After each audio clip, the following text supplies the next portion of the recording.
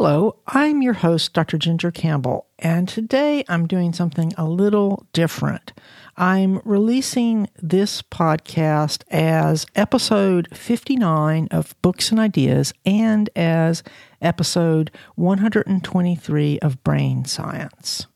If you happen to be subscribed to both podcasts, the only difference you will notice between the two episodes is the music and musical credits. The content is exactly the same. Today I will be talking with Dr. Anthony Chimero about the new book, Phenomenology: An Introduction, which he co-authored with Stefan Käufer. You can get complete show notes and a free transcript of this episode both at booksandideas.com and at brainsciencepodcast.com. You can send me feedback at brainsciencepodcast@gmail.com. Well, what is phenomenology? It's basically the study of what experience is like. It's a philosophical approach that Chimero and others have argued has a lot to offer cognitive science, especially the approach known as embodied cognition, which is a subject I have explored several times on the Brain Science podcast. Today's episode is a mixture of philosophy and cognitive science, which is why I'm releasing it both as a Books and Ideas episode and as an episode of Brain Science. I first became aware of phenomenology back when I read Evan Thompson's book, Mind in Life, which I interviewed him about back in episode 89 of the Brain Science podcast. I became aware of Anthony Chimero's work when I read his book, Radical Embodied Cognitive Science. In fact, we have been corresponding off and on for several years, so I'm excited to finally have a chance to talk with him. I will be back after the interview to some of the key ideas and also to tell you where you can go to learn more.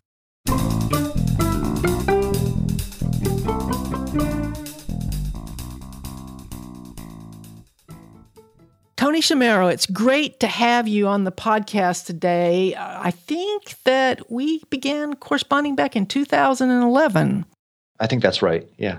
So after all these years, it's great to have you on the show. Can you tell us a little bit about yourself? Sure. Well, first, thank you for having me on. It's kind of an honor. I listen to the show all the time. So thank you. So right now I'm a professor in philosophy and psychology at the University of Cincinnati. All of my studies were more or less in philosophy. I got a bachelor's in philosophy and then a PhD in philosophy and cognitive science. And then I became somehow a psychology professor for 12 years at Franklin and Marshall College before moving here a few years ago. And, now, as I said, I'm kind of between philosophy and psychology.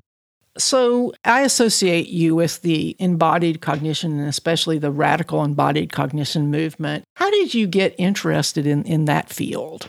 Partly it was just kind of luck, and partly it was, reading the right things at the right time. Early in graduate school, Tim Van Gelder, who was one of my professors, was editing the book Dynamical Systems called Mind as Motion. And he, just handed me some of the preprint articles, especially articles by Randy Beer at the time, and then some others by Rodney Brooks and Kevin O'Regan were things that I was reading at the time, and David Kirsch. And these things just kind of started me thinking about, well, maybe thinking isn't something that happens inside our brains, but is something that we do by engaging with the environment. And so that was kind of early in graduate school, and I've just kind of stuck with it since then. So when you decided to go into philosophy, were you aiming at philosophy of mind, or was there a big question that drove you into philosophy? So I was an undergraduate at Tufts, and I spent a lot of time around Dan Dennett. And he made me realize that doing philosophy could be really fun. Compared to most other disciplines, it just seemed like what Dan was doing was really fun. And it seemed like something that I wanted to try to do. So I've always kind of tried to just do whatever seemed fun. That's not very mature, I know, but it's just how I do things. And so, I didn't want to do philosophy per se. I wanted to do what Dan Dennett does. So that led me to philosophy of mind and consciousness. When I was at Tufts, he was finishing the consciousness book. So I was very interested in consciousness. But when I went to graduate school, I got much less interested in consciousness and more interested in just thinking in general.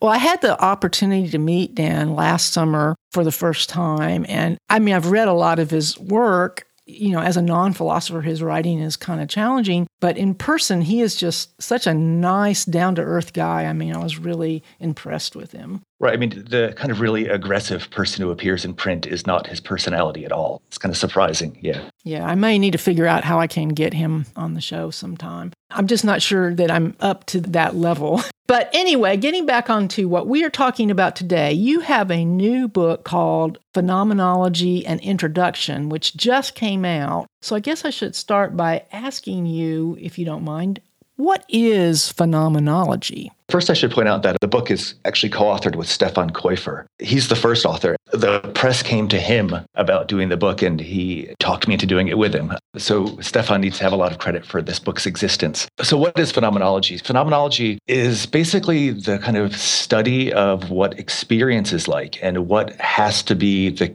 case for our experience to be the way it is. The mantra of the early work was, let's get back to the phenomena themselves. So that is, what does it actually feel like to be us aware of the environment around us? In German, it started in Germany, and there's not a kind of good distinction between science and other systematic studies. So this was intended initially as kind of a science of consciousness. So was it a reaction to Kant? Well, everything in the kind of German academy in the 19th and early 20th century was a reaction to Kant in one way or another. He's just a towering figure. Phenomenology is a kind of Kantian enterprise, at least initially. So it is an attempt to kind of set out what is necessary, what we have to be like to have the sorts of experiences that we have. And that's very much Kantian. The reason that I ask that is I actually haven't read that many of the primary sources in philosophy once you get past the philosophy of mind people. But I have read Critique of Pure Reason with great effort. And about the only thing I got out of it that meant anything to me was that what we experience is colored by our being human. So yeah, that's right. I mean, and you have the same experience reading the Critique of Pure Reason that everybody has. And I don't advise you to read it other than with a kind of an expert instructor. It's a very, very difficult book. I had a very hard time with it as well. That's the key point, right? He was interested in what we brought to the table. What is it about us that makes us have the sorts of experiences that we have? Instead of what is it about the world that makes us have the sort of experiences that we have? Yeah, and the reason I asked whether phenomenology is a reaction to that is that it seemed like he came down on the side of, well, we can't ever really experience what's really there because what we get is indirect, created by our mind or whatever. So if you say, well, now we're going to get back to the experience itself, that seems to be somewhat of a reaction to that. Yeah, that's right. When Husserl, Edmund Husserl, the founder of phenomenology, starts, he says, let's not worry about the relationship between what we experience and the world in itself. Let's just focus on the experiences. It's called bracketing. Let's set aside the question of whether our experiences accurately represent what's out there. Let's just look at the experiences. So when they say, let's get to the phenomena themselves, they don't mean the world, they mean our experience of the world. So what year would that have been when Husserl, he's the beginnings, right? What year would that have been? So he started writing in the late 19th century and wrote through the middle of the 20th century. He wrote thousands and thousands of pages, but starting in the late 19th century. And really around the turn of the 20th century was when he started doing the work that we now think of as phenomenology.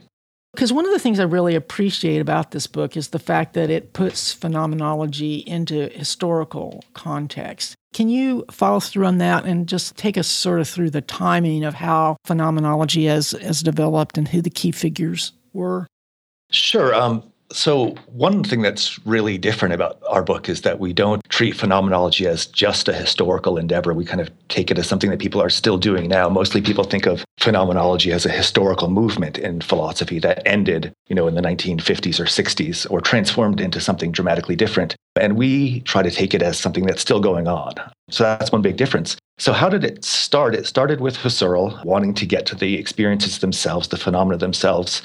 This is a really broad overview. His kind of great student was Martin Heidegger, who in the 1920s started writing a work in phenomenology that was primarily a response to Husserl and a rejection of a lot of the things Husserl said. So Husserl wanted to start a new science of experience, and Heidegger said, yes, let's do that, but let's reject all the bases on which Husserl wanted to build it. And Heidegger starts focusing instead of on kind of what it's like to sit and think about the world, about what it's like to kind of engage with the world. And later, Maurice Merleau-Ponty, a French philosopher who was also profoundly influenced by German psychology and neuroscience, starts saying, right, if Husserl is saying we need to talk about experience, and Heidegger says we need to talk about the experience of being engaged with the environment, we actually need to start focusing on embodiment, on what our bodies are like. So when Merleau-Ponty tries to answer the Kantian question of what do we have to be like in order to have the experiences that we have, he starts focusing on our skilled engagement with the environment, so being skillful and embodied. So that's the kind of core of set of ideas, what most people think about as being phenomenology. We kind of extend that in the book, lumping in a bunch of things that people don't think of as being phenomenology or in the tradition anymore, by including a lot of science. So after Merleau-Ponty, there's some interesting work, we think, that calls itself phenomenology, especially contemporary feminist phenomenology. We're interested in that. But a lot of the kind of movement becomes neuroscience and psychology and cognitive science. So James Gibson is a really important pivotal figure in this, where he kind of makes some of the ideas of Merleau-Ponty into science. He was reading Merleau-Ponty, but he was also kind of part of this American tradition of psychology that was interested in skillful engagement with the environment and kind of, again, thinking as something you do often by moving your body around rather than something that happens inside your head. Right. And I have talked about Gibson, probably not recently, in terms of the idea of affordances, which seems like, well, first, why don't you just talk about that and perhaps compare Gibson's affordances to Heidegger's view of that, because he always seems a lot more abstract to me than Gibson. He's much more abstract. Yeah, that's right. I actually kind of started getting interested in Gibson because I was in graduate school wanting to do cognitive science and artificial intelligence, but being very interested in Heidegger. And I saw Gibson as like, what would Heidegger do if he were going to be a scientific psychologist? So I think there's something very deeply connected about the two of them. And in the book, we spend a long time talking about the history of psychology and how Gibson ends up saying really similar things to Heidegger and Merleau-Ponty, even though he, was working in a kind of psychology department in a psychology tradition. Okay, so that's all background, I guess. So Gibson's idea of affordances are there kind of opportunities for behavior in the environment. So when you look around at something like, you see in my office here, I'm sitting across from a chair, and I don't see a chair necessarily as a kind of object with properties. I see it as something I could sit on. As I look around, I see opportunities to engage with things. And this is a really attractive idea, especially evolutionarily speaking, right? Because you want to give credit to non-humans to see the world, but you don't necessarily want to think that your cat, say, recognizes a chair and then realizes that it can sit on the chair and then realizes that it wants to sit now and then decides from there to get on the chair, right? You just want to say that your cat sees a place it can sit. So this idea of affordances, I think, is pretty attractive, evolutionarily speaking. So again, these opportunities for behavior are things that you can study scientifically. And they relate to what Heidegger said in a way, because Heidegger was talking about experiencing the world as what he called, or what's translated into English as ready to hand. That is, experiencing the world in skillful engagement with it.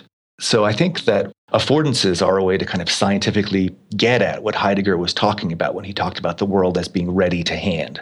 And I guess I should point out that what Heidegger talks about the world as ready to hand, he's contrasting it with unready to hand and present at hand. I like to talk about this in terms of bicycles. So when you're riding your bicycle, you're not really aware of the bicycle as a thing. The bicycle is ready to hand. You're just experiencing the street and your path and the traffic and things around you. But then when something goes kind of wrong with the bicycle, you start noticing it, right? And it becomes unready to hand. Like suppose you change gears and the derailleur sticks or slips and you say, wait a minute, and you notice the bicycle for a second. And then you keep going, then the bicycle has become unready to hand temporarily because it disrupts you, the kind of flow of your behavior. And then if you get a flat tire or the chain comes off, you have to get off your bicycle and start looking at it as an object that you have to repair. And that's what Heidegger called present at hand. So again, these are the kind of three modes of experience. And what Heidegger was claiming, what I was mostly interested in, is that our primary engagement with the world is as ready to hand, as kind of skillful, unreflective use without a lot of thinking.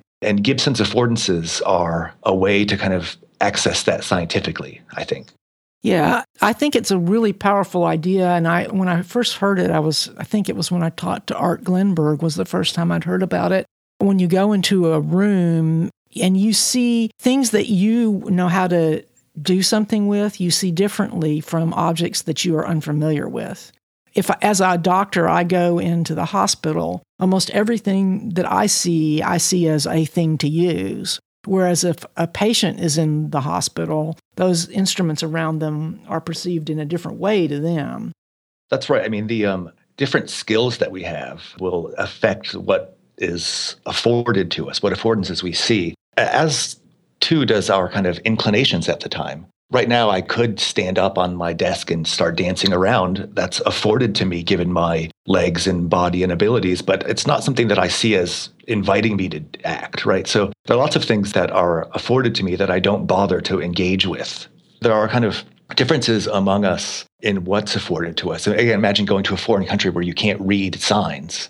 And there are also differences intrapersonally with the affordances that we notice at any particular time, right? When we're hungry, we notice things that we don't notice other times, for example. Absolutely.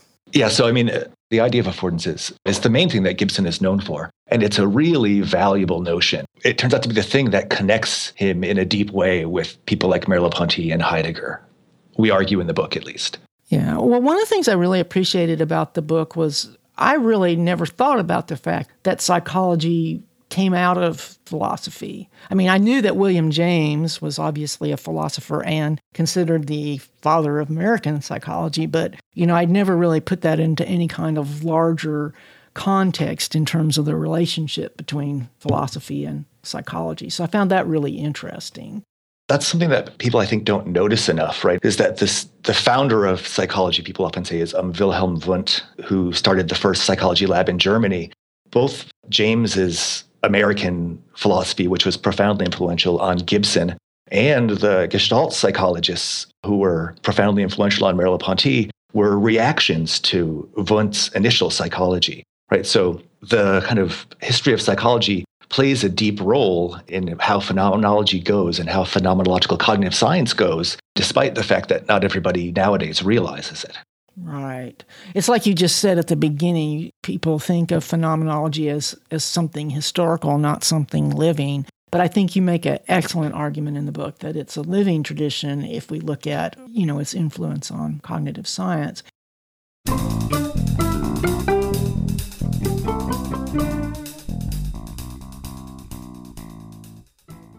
So do you mind if we spend a little bit of time talking about Merleau-Ponty? Because that was just one of the chapters that really stood out for me. In fact, because of all the quotes of the new translation of Phenomenology of Perception, I've actually started trying to read that book, which, as I mentioned before, is not something I commonly do. I think it's a little bit more readable than Kant. It's a lot more readable than Kant, but it's also very difficult. So if any listeners decide they want to pick up the Phenomenology of Perception, the key thing to understanding it is to realize that there are always three voices in the book. There's Merleau-Ponty's own voice, but then there's the rationalist and the empiricist who he's kind of arguing with. Sometimes it gets confusing is because you lose track of who's talking. You sometimes think, Merleau-Ponty can't be saying that because he disagrees with that. Then you realize that, he's being the rationalist now that he's going to later reject. So it's a very difficult book, partly because he's doesn't always signal clearly whose argument he's making.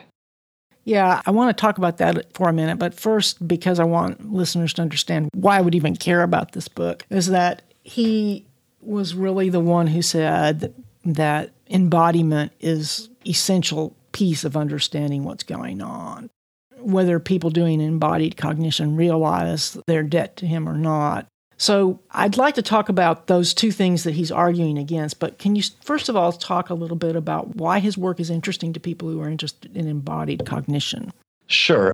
Stefan and I taught a class on this once, and the way we always talk about it is that Merleau-Ponty is where it kind of really gets good. He's the one who really gets it right, primarily because, he's reacting to this kind of rich philosophical background, but also knew a lot about psychology and neuroscience. So he really kind of gets a lot of things right. And what he gets right is he takes something that's really only implicit in Heidegger, which is, this kind of centrality of the body. Merleau-Ponty sometimes says things like, the body isn't a thing, it's kind of the center of the world and not a thing in the world. Right? That's how we experience our bodies, as being the center of the universe. And what he says is that what we do when we engage with the environment is we engage through it using skills. that Kantian question, what do we have to be like in order to have the sorts of experiences that we have? Merleau-Ponty answers that question by pointing to our skillful engagement with the environment, the things we can do and the things we can do well. So how do we have experiences at all? Well, we have a body that has lots of abilities, and we see the world. The world shows up to us through those abilities. So those abilities are the kind of necessary things that we have in order to have experiences at all. So he's answering the Kantian questions, this kind of traditional question, but he's doing it in a very different way, not pointing about things that we know, but things that we can do. So this is the kind of why he's a heroic figure in embodied cognition, at least those who think about the history of it, is that, he's the first person who said in great detail that our bodies are the thing that make us have the experiences that we have. He called it our lived body. So our kind of skillful readiness to engage with the world is the kind of basis for our experience. So in bringing out the importance of our embodiment, he has these arguments that are against, help me make sure I get this right, it's against empiricism and against intellectualism? Yeah, that's right. Can you explain what those two things, what they are when he's attacking them? Because I'm not sure that the things he's attacking, that the words necessarily mean what they mean to us now. Right. So in one case, in the intellectualist case, he's kind of arguing against Kant and Husserl, among others, that the kind of foundation of our experience with the world is rational or thoughtful or cognitive. He's arguing against that idea. And when he talks about the empiricist, he's actually arguing against people who think that we don't have to bring anything to the world, that we just directly engage with it. That would be Hume. That would be Hume, and also the scientists of his era, people who think that you don't need to do philosophy in order to understand experience. Again, there's this idea that he takes from Kant that in order to understand our experience of the world, we have to understand what we bring to the table. And what we bring to the table from Merleau-Ponty's point of view is skill. There are others who said we don't need to worry about what we bring to the table, right? We just need to worry about what the world is like. And that's the kind of empiricist that he's arguing against. And that's Hume, and that's most of the scientists of his time, especially the behaviorist scientists of the mid-20th century. They didn't want to think about what was going on in the head at all. That's right. That's right. Okay. That makes sense. And, I guess that's one of the things that really appeals to me about this work, even though it's hard. I don't like the idea that it's either or. There's so many positions seem to be, you have to be for nature and against nurture and vice versa. That's as an example, when actually usually things turn out to be more mixed together. Yeah, I think you have to be kind of humble and realize that the world is way more interesting than our, kind of simplistic first pass theories. Like it's all nature or it's all nurture or it's all concepts or it's all skills, or the idea that it's all anything, I think paints a far too limited picture of what the world is like and what we're like. Before we pass off Merleau-Ponty, the other reason why I wanted to read Phenomenology of Perception is that I know that it's full of actual cases and things like illusions and things like that. That's why when he's attacking empiricism, it's important to realize that he's not attacking what I, in the 21st century, might think the word empiricism means. Right. Because he has lots of real-world data, so to speak, that's informing his philosophy. Right. Merleau-Ponty was significantly engaged with the science of his time. His first book was basically about Gestalt psychology. He got a grant to write his first book. He also was reading neuroscience, and like you said, there are case studies of neuroscience patients in the book. And so he really is engaging with the science of his time. But he's also arguing that you can't just engage with the science. You need to actually do philosophy as well. Like I said, Stefan and I always say that he's where it really gets good. Careful thinking is brought into contact with the good science. Right. Sort of like Daniel Dennett. Right. Yeah, that's right. The people who know a lot of science but aren't willing to kind of throw up their hands and say, well, that means there are no philosophical questions. So Merleau-Ponty is engaging with the science, but saying there is a place for philosophy. In certain moods, I often wonder how much of a place there is for philosophy, but it depends on my mood of the day. But what Merleau-Ponty was doing was definitely philosophy and definitely engaging with science. I interview a lot of different people, scientists and philosophers, and the scientists have some funny ideas about philosophy as a general rule. Yeah, I think that's right. In my day-to-day life, I go walk across campus between two departments. And I think that a lot of scientists think that the end-all philosophical sophistication is to say that really it's all just models of the world, not the world itself. And most philosophers think that's crazy. So there's this kind of like weird idea that scientists have about philosophers and that philosophers have about science. And I think that philosophers tend to think scientists are kind of unsophisticated in their engagement with the equipment they use in the laboratory. I just think that everybody's smarter than the other team gives them credit for. And that's probably a good point in general. I've had a lot of other conversations with people about the challenges of doing interdisciplinary work. And I think that that's one of the challenges is that people don't know enough about other people's fields and they tend to always think more of their own field. That's just human nature, I guess. So what else should we talk about before we get into the phenomenological cognitive science? We should talk a little bit about Gibson, I think, because Gibson was a psychologist who was deeply interested in philosophy. Contemporary Gibsonian psychologists, ecological psychologists they're called, are much more interested in philosophy than most any other scientists around. And I think that's because they realized that to do the kind of psychology that Gibson was recommending, they need to engage with philosophical questions. You asked earlier about, the kind of radical embodied approach. Well, the key point of the radical embodied approach is that we don't engage with the world by kind of building internal representations of it. And that comes from Gibson, right? That was Gibson's main point, was to reject the idea that thinking is something that happens in our brains. And so in order to do that, the Gibsonians have had to really focus on philosophical questions about epistemology. That is, how do we know about the world if we're not building models of it? And they say that we just engage with it directly. Then they have to say, well, what's the world like such that we engage with it directly? Well, it's made up of affordances.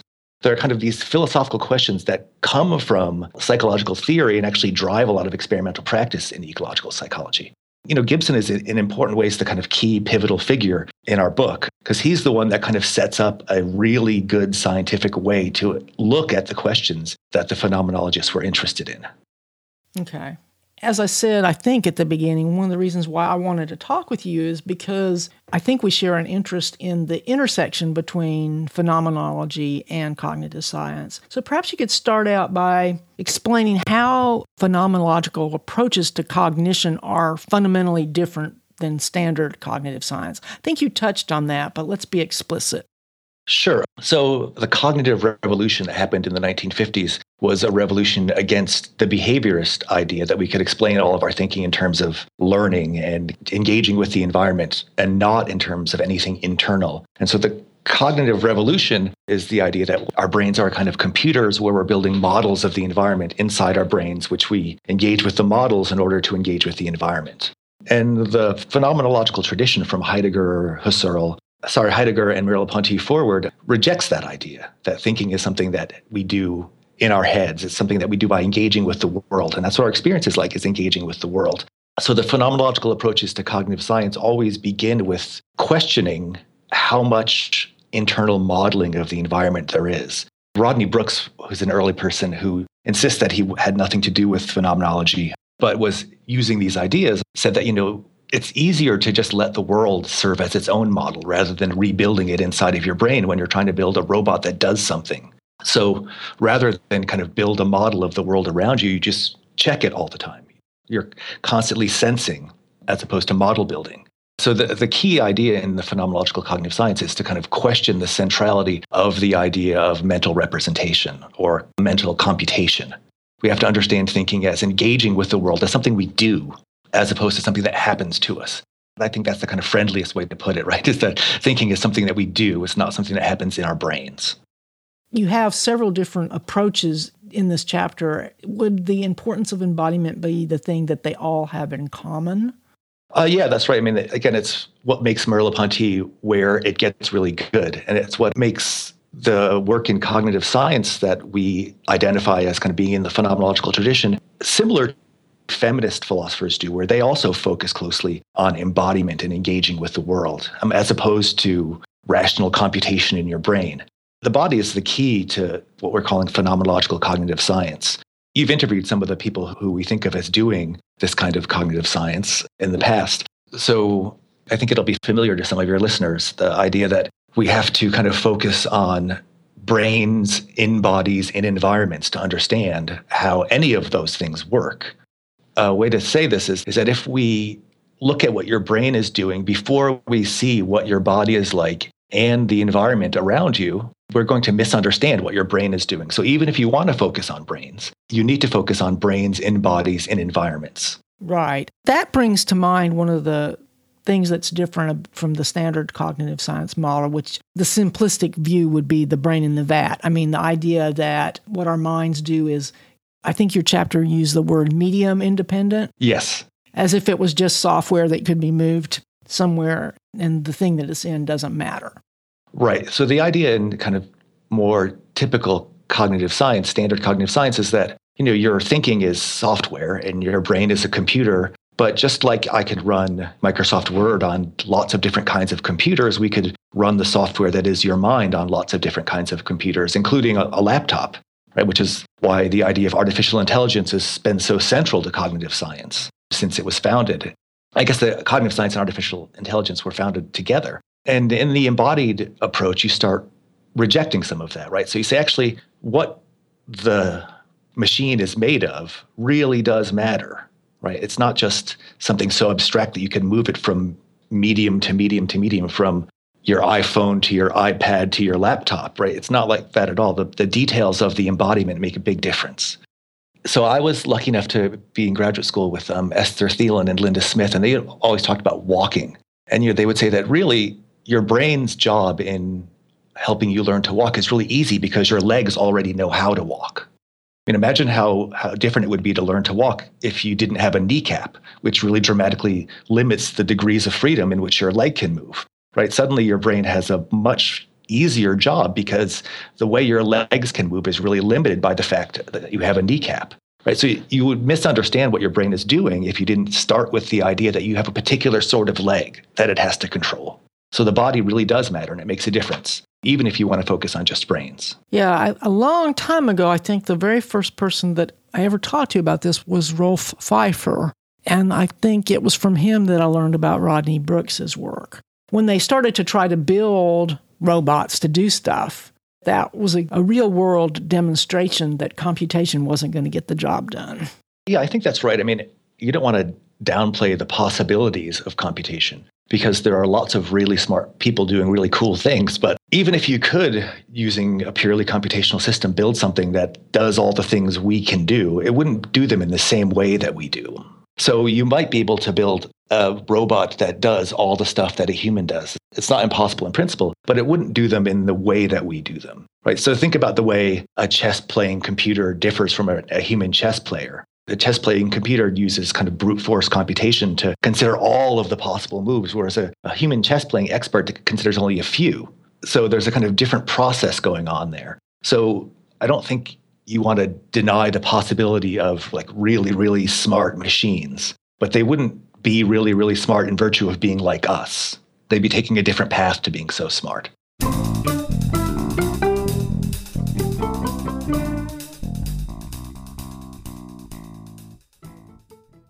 Books and Ideas and the Brain Science Podcast have both been sponsored by Audible.com since 2007.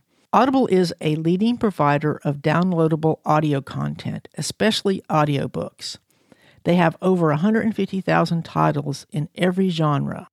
Today, I want to recommend The Martian by Andy Weir. The movie was great, probably as good as the book, but I especially recommend the book for those of you who love hard science fiction combined with a compelling story. If you aren't already a member of Audible, you can get this as a free download by going to audiblepodcast.com/books and ideas.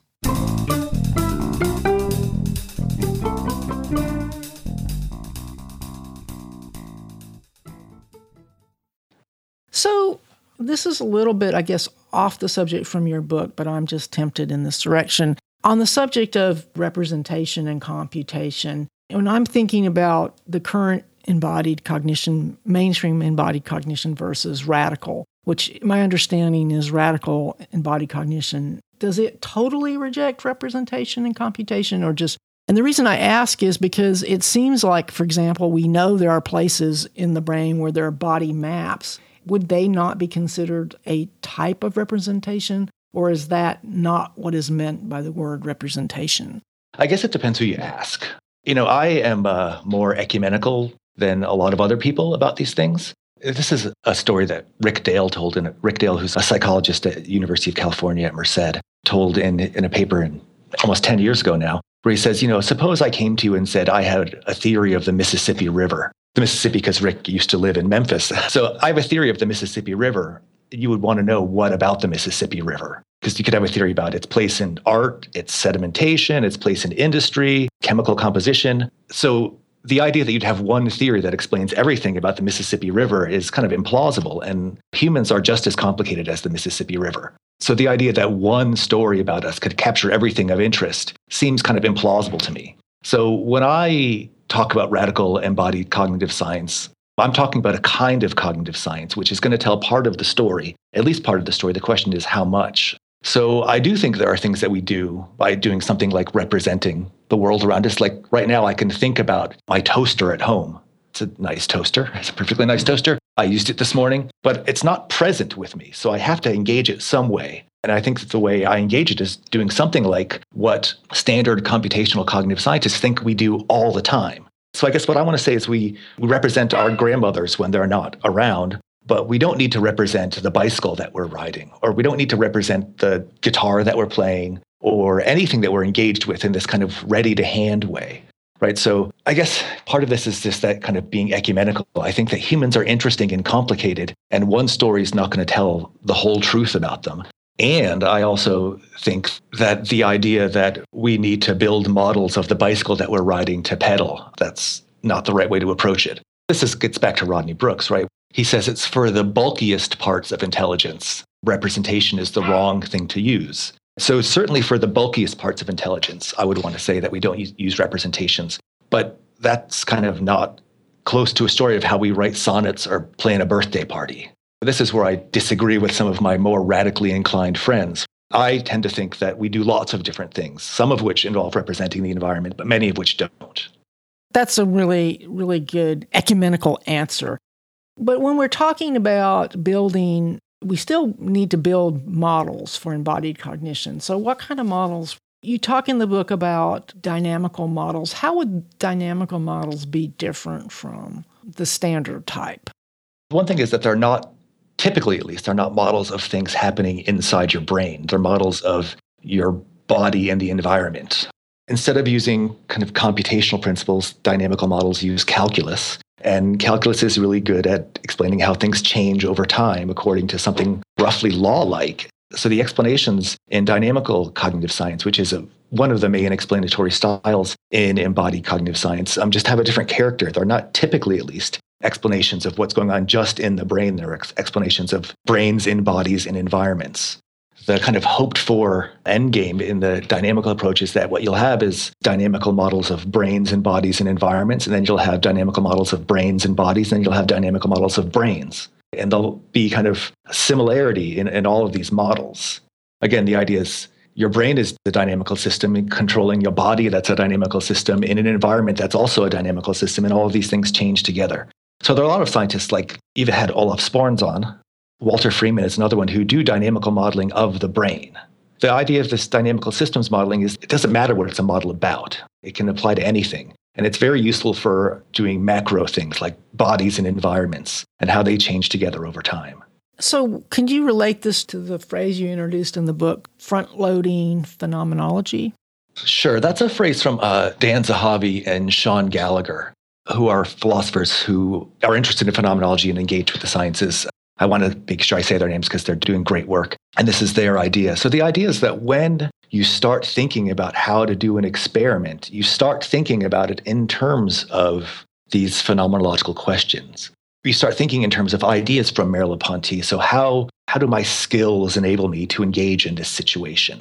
That's kind of putting the ideas of Merleau-Ponty about what our experience is like at the center of an empirical research program. 5 years ago now, with a couple of my students, Dobry Dotov and Ling Ni, we did some experiments trying specifically to test Heidegger's ideas. I mentioned earlier this idea of ready to hand, which is what the world is like when you're engaging with it smoothly, and then unready to hand, which is when it disrupts your flow. The example I used before was your bicycle chain slips or your derailleur slips temporarily when you're riding it. It becomes unready to hand, and you notice the bicycle.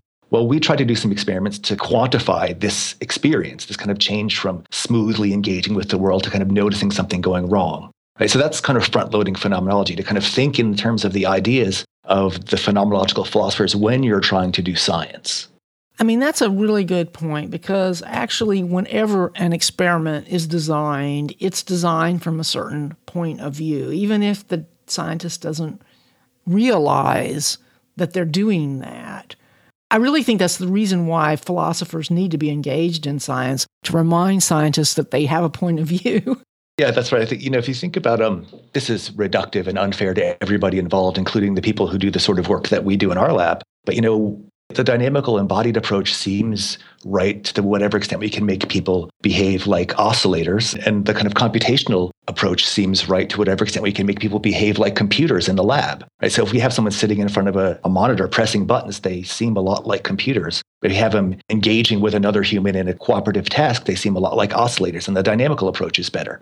When we set things up in the lab, we have a question that we're asking in mind and a theoretical background that we bring to the table. So, we spend a lot of our time trying to think of tasks in which people will behave in a way that dynamical models are easily applicable to. And similarly, computational cognitive scientists will do the same thing with computational models. How can I get a person to act like this computer process that I figured out? So we always are bringing a lot of theoretical baggage into the lab with us. And there's been a movement in philosophy for the last decade or so where philosophers have gotten very interested, more than a decade, where philosophers have gotten really interested in scientific practice. So that it's not just what are scientific theories, but what do scientists actually do, right? And what are the theoretical assumptions behind what those scientists actually do? And it's been going on for way more than a decade. People suddenly started focusing on what's going on in the lab as opposed to what's going on in this kind of theoretical article. It's a big change in the philosophy of science. And I think Ian Hacking and Helen Cartwright are among those largely responsible for focusing on scientific practice. The example that comes to mind for me is the drive toward imaging everything, like where is the only important question. Right. Yeah, that's right. I mean, there are lots of methodological questions you can ask about any scientific approach. People often aren't asking the right questions about imaging studies. There's a lot that happens between the pretty picture and the person lying still in the fMRI machine. Philosophers are now starting to engage with that and think about what happens in between the lying still, pressing buttons, and the pretty pictures that end up in the New York Times science section. These are hard questions. They involve knowing a lot of detail about science. And I think this is a good thing that philosophers are starting to kind of learn that detail and ask those questions. Well, it's really important because the view that we have of how our brains work and how our minds work deeply influences what we think it means to be human. I mean, that's the reason why I do this show. That's right. That's why these questions are interesting. A lot of what makes me attracted to the kind of ecological embodied approach is that I think it paints a more attractive picture of what humans are like, and one that I think has kind of positive social consequences. So if you think that what matters a lot is engaging with an environment and the affordances of that environment, you suddenly start thinking a lot about how should we structure environments for humans so that they can live the best way. And I think that's a more attractive picture of how we should engage with the world. And if you start thinking that it's all genetic or it's all about neurons and all about nutrition or all about uterine environments, you get a very different picture of what humans are like and how we ought to behave. So partly I'm attracted, not even partly, the majority of my attraction to the approaches in cognitive science that I like and in philosophy are because I think that they give us a more compelling and a kinder picture of humans. This subject never comes up explicitly in your book, but this approach is also very compatible with what we're learning about how social we are. Yeah, that's right. That's a form of affordances, I guess, if you broaden the concept. Yeah, so the hard thing with phenomenology, as Husserl was doing it, is he said, okay, you just set aside the question of whether the world exists. Well, then the question is, how do we engage with others if we are setting aside the question of whether they exist? And Heidegger says, in response, well, being is just essentially being with others. And that's so important to all of our environments and all of what we do. And again, what we're finding using these kind of like phenomenologically inspired methods is that you can use the same sorts of explanations, dynamical explanations for social coordination and social interaction that you can use for person-environment interaction, that you can use for intrapersonal interaction. And also people like Scott Kelso have been showing that you can use the same sorts of explanations for interactions among brain areas.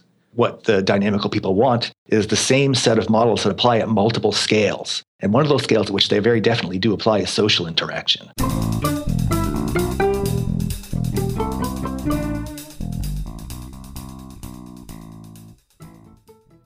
In the upcoming section of this interview, Dr. Shimero talks about the Hawken-Kelso-Bunz model, which is a dynamical model which is widely discussed in cognitive science.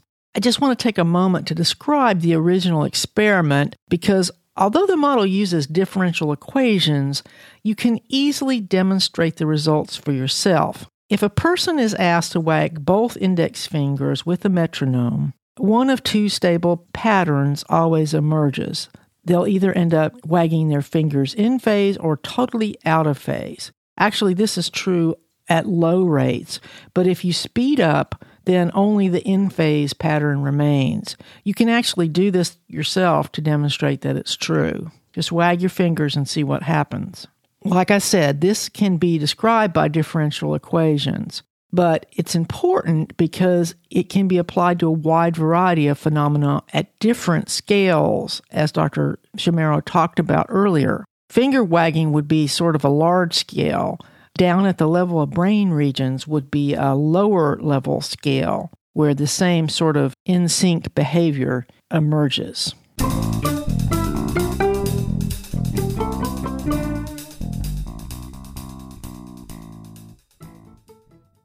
Are there any examples that you think we might include before we start to work our way to the end? Sure. Should I talk about something in the book or should I talk about something that we're doing now in our lab? I mean, what would you prefer? Whichever you want. I mean, the book's got great examples, but we want the people to read the book. So it's okay if you talk about something you're working on now. As long as it's similar, that will be fine. I just want to get them to have a concrete feel for what this means to do this kind of work.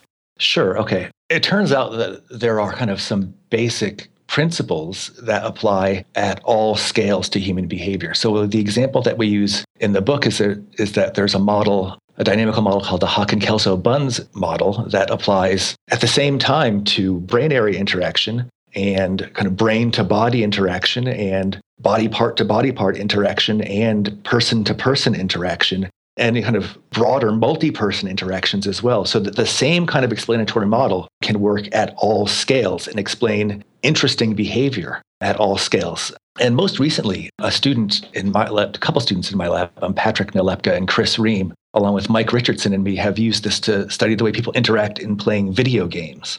So we have people playing a video game where they are basically being sheepdogs and herding sheep into the center of the arena. And when they play the video game, they turn out to obey exactly the constraints of the HKB equation.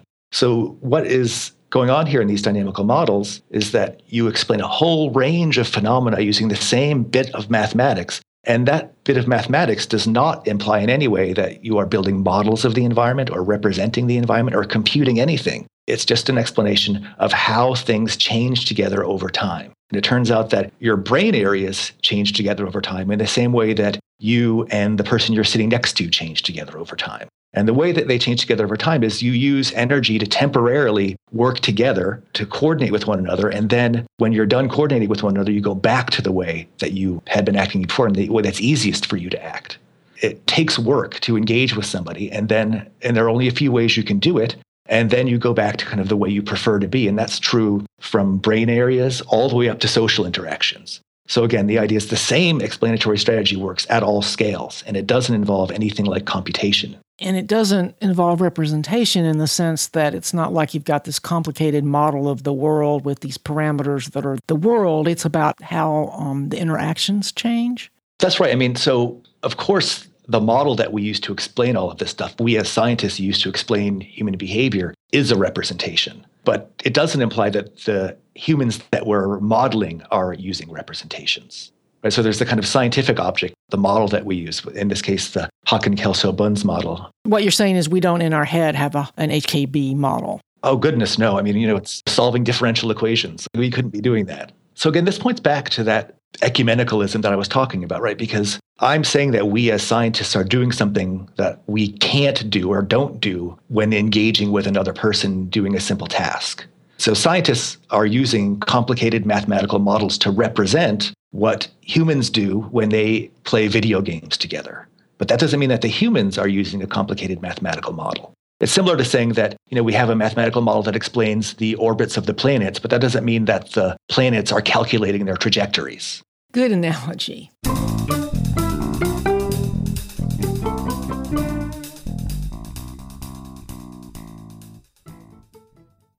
You asked me this before, and I mentioned Gibson. I think, Gibson is important, but there are other people whose work is really pivotal in kind of making what is this historical movement into a kind of contemporary scientific endeavor. People like Francisco Varela and Humberto Maturana are people who've turned these kind of thinking about experience into a way to do science. There's this approach in cognitive science called enactivism.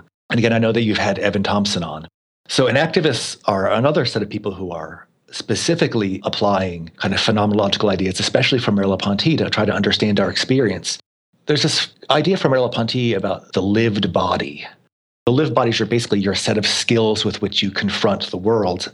What enactivists have realized, and again, this is especially Evan Thompson, have realized, is that if you start with the idea that you are a living body, a lot of philosophical questions about how we could have conscious experience or how we could be active and engage with the world kind of melt away. It seems at least pretty mysterious as to how regular physical matter could have experiences, but it seems a lot less mysterious if you start with the idea of something being alive, a living body. So that had led people like Maturana and Varela and Evan Thompson and Eleanor Roche and Ezekiel DePaulo and others to start talking about what it is to be a living body.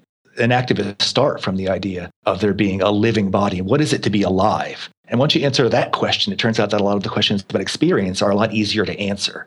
That is, again, another way of kind of bringing specifically phenomenological concerns into the science, right? Because they start with the idea of the lived body from Merleau-Ponty. That is the set of skills with which you engage the world. And from there, you build a scientific psychology based on what living things are like. This is called the enactive approach. In the book, we talk about it as one of the ways in which people are doing cognitive science now that is kind of in the phenomenological tradition.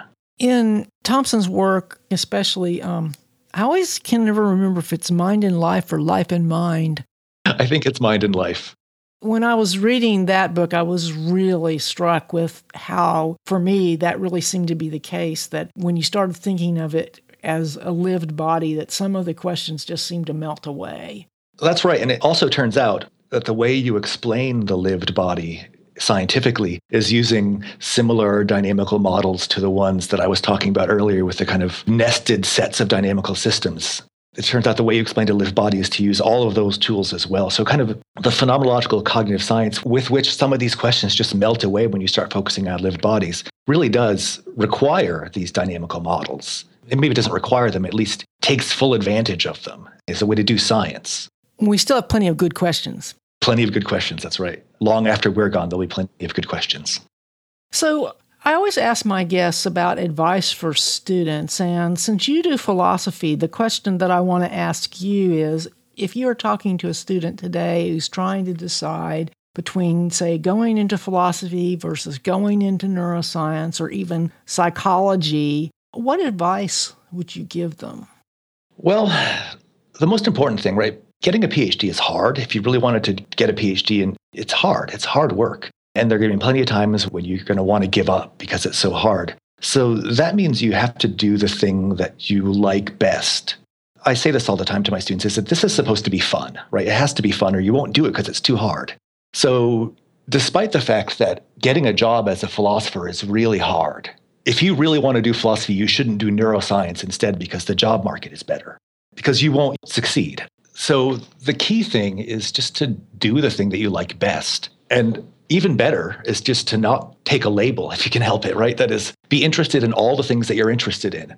So it has to be fun or you won't do it because you'll be struggling to finish your doctorate at some point. And you'll be like, why am I doing this? And if you can't answer because I really love it, then you won't finish.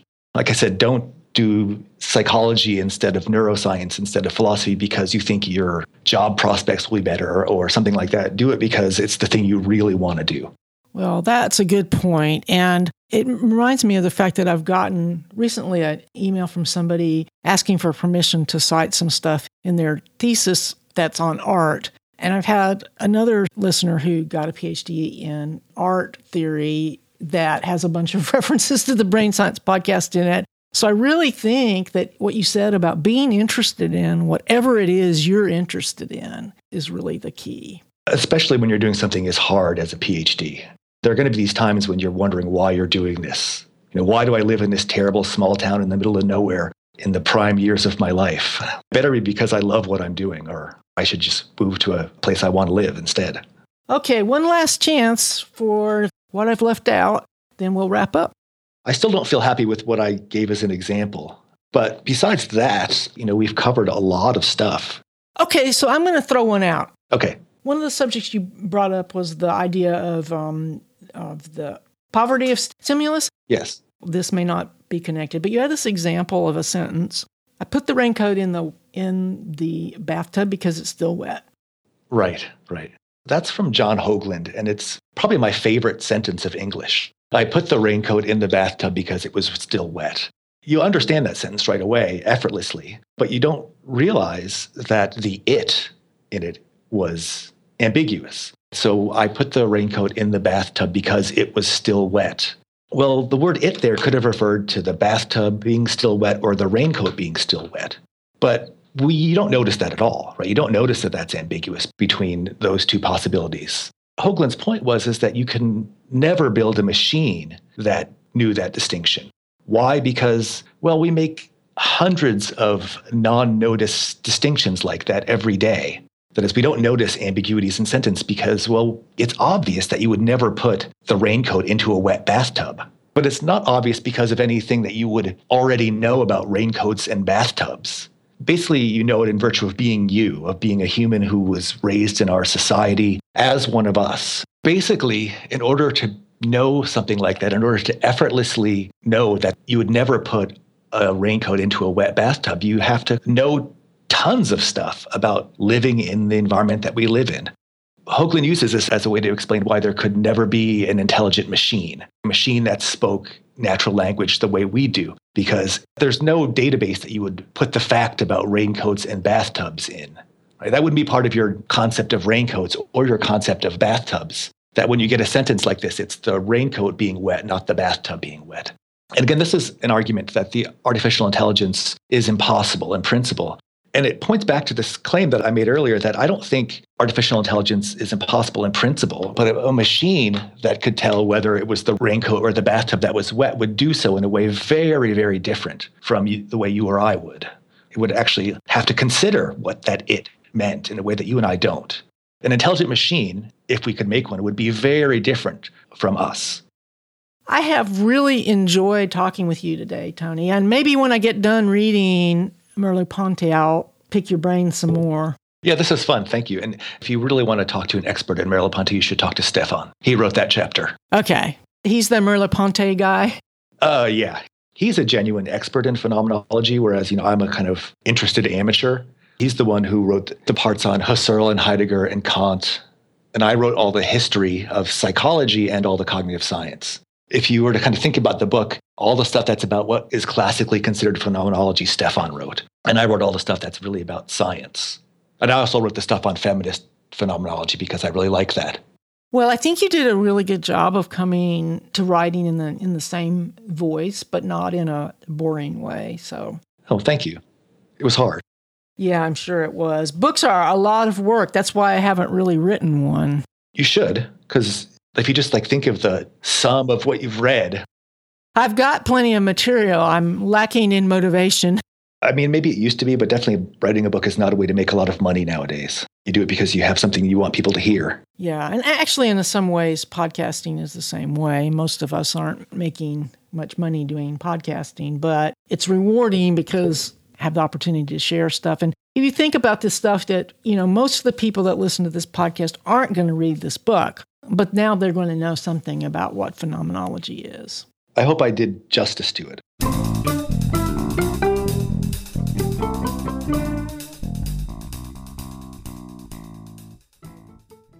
I want to thank Anthony Chimero for taking the time to talk with me and also to apologize for taking so long to get this episode out into the world. I actually recorded it a few days before my husband Dennis died unexpectedly on July 25th, 2015.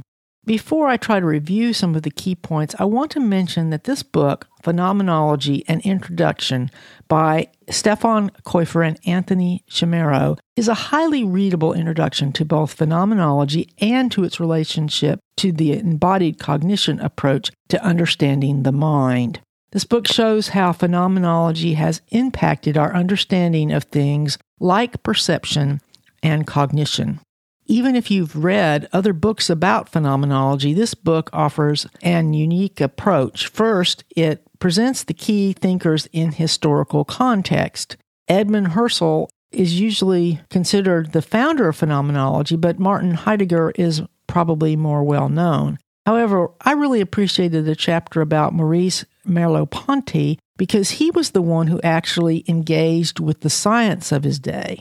Unfortunately, when Dennis died, I got sidetracked from reading his books, but I do hope to get back to that in the future. In a way, phenomenology is a break from the common Western approach of philosophy, which puts the emphasis on the ideal of rational thought somehow existing separate from the body and its environment. In contrast, phenomenology takes experience as primary and asks why we experience life the way we do. This brings us to the issue of embodiment because obviously our experience is directly tied to the bodies we inhabit. It also challenges the idea that thinking is something that just goes on inside of our heads. Heidegger's terminology can be quite off-putting, which is one reason why James Gibson's concept of affordances is so pivotal. This idea basically says that we see the world in terms of how we can interact with it. One thing that makes this idea so powerful is that it's easy to see how it can apply to other animals. For example, a bird might see a power line as a nice place to perch, while we see it as something that we should definitely avoid touching. It's also important to appreciate that phenomenology and psychology influenced one another, partly because phenomenology started at the same time that psychology was trying to emerge as a scientific discipline separate from philosophy. This is another reason why Merleau-Ponty is so important, because he was deeply engaged in both philosophy and psychology. In a way, I think we should consider Merleau-Ponty something of a role model for the importance of doing interdisciplinary work. Chimero describes Merleau-Ponty as careful thinking brought into contact with good science. A modern-day example is the philosopher Daniel Dennett, and as Chimero noted, engaging with science doesn't mean that there are no more philosophical questions. We talked briefly about how scientists and philosophers tend to see the world differently, but I agree with his comment that everybody's smarter than the other team gives them credit for. So the first half of the interview was pretty philosophical, but hopefully it set the stage for our discussion of what Chimero calls phenomenological cognitive science. The key difference between the phenomenological approach and standard cognitive science is that the standard approach works from the assumption that the brain's primary job is to build a model or representation of the world and then generate computations based on that model.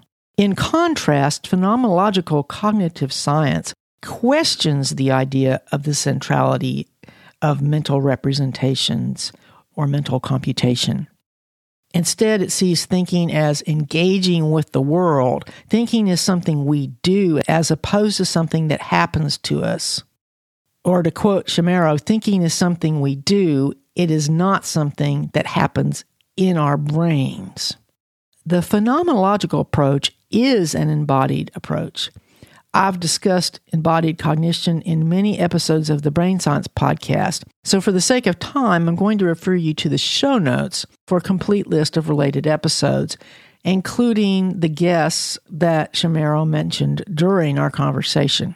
Another important point that he made was that no single theory is likely to explain everything.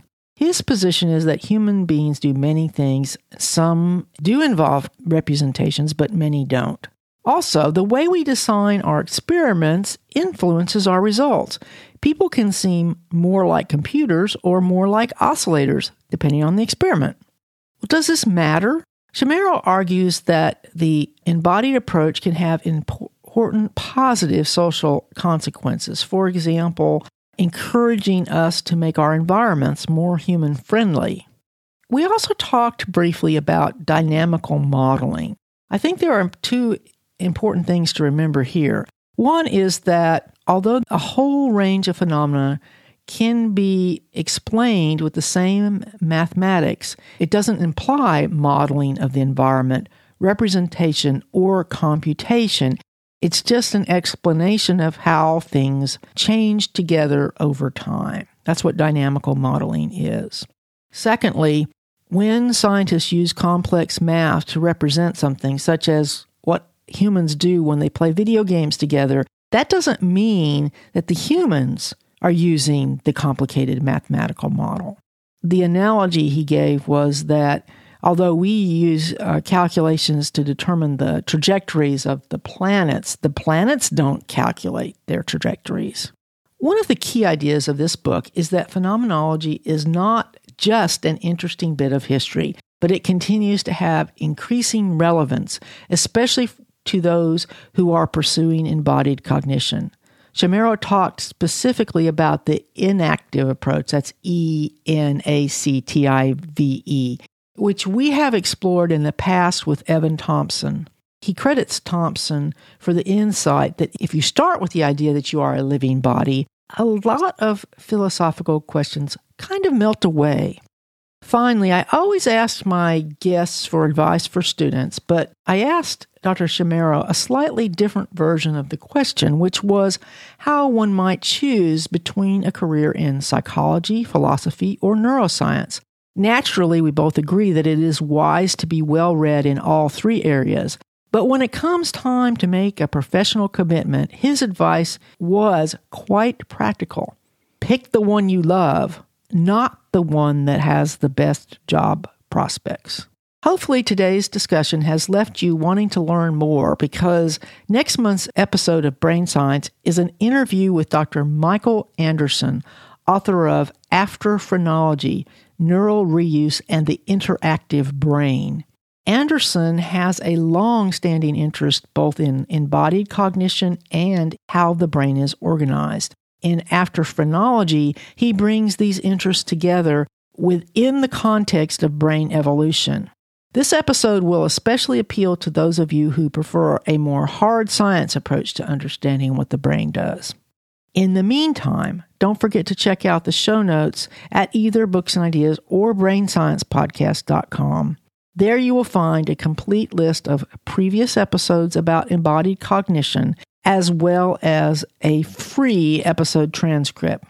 And I guess I should mention one other thing about the older episodes. Episode 94 of the Brain Science Podcast is free, but the other episodes were posted before 2013, which means that they are currently premium. To make it easier for you to get these episodes, I'm going to give out a coupon code for 50% on the premium subscription.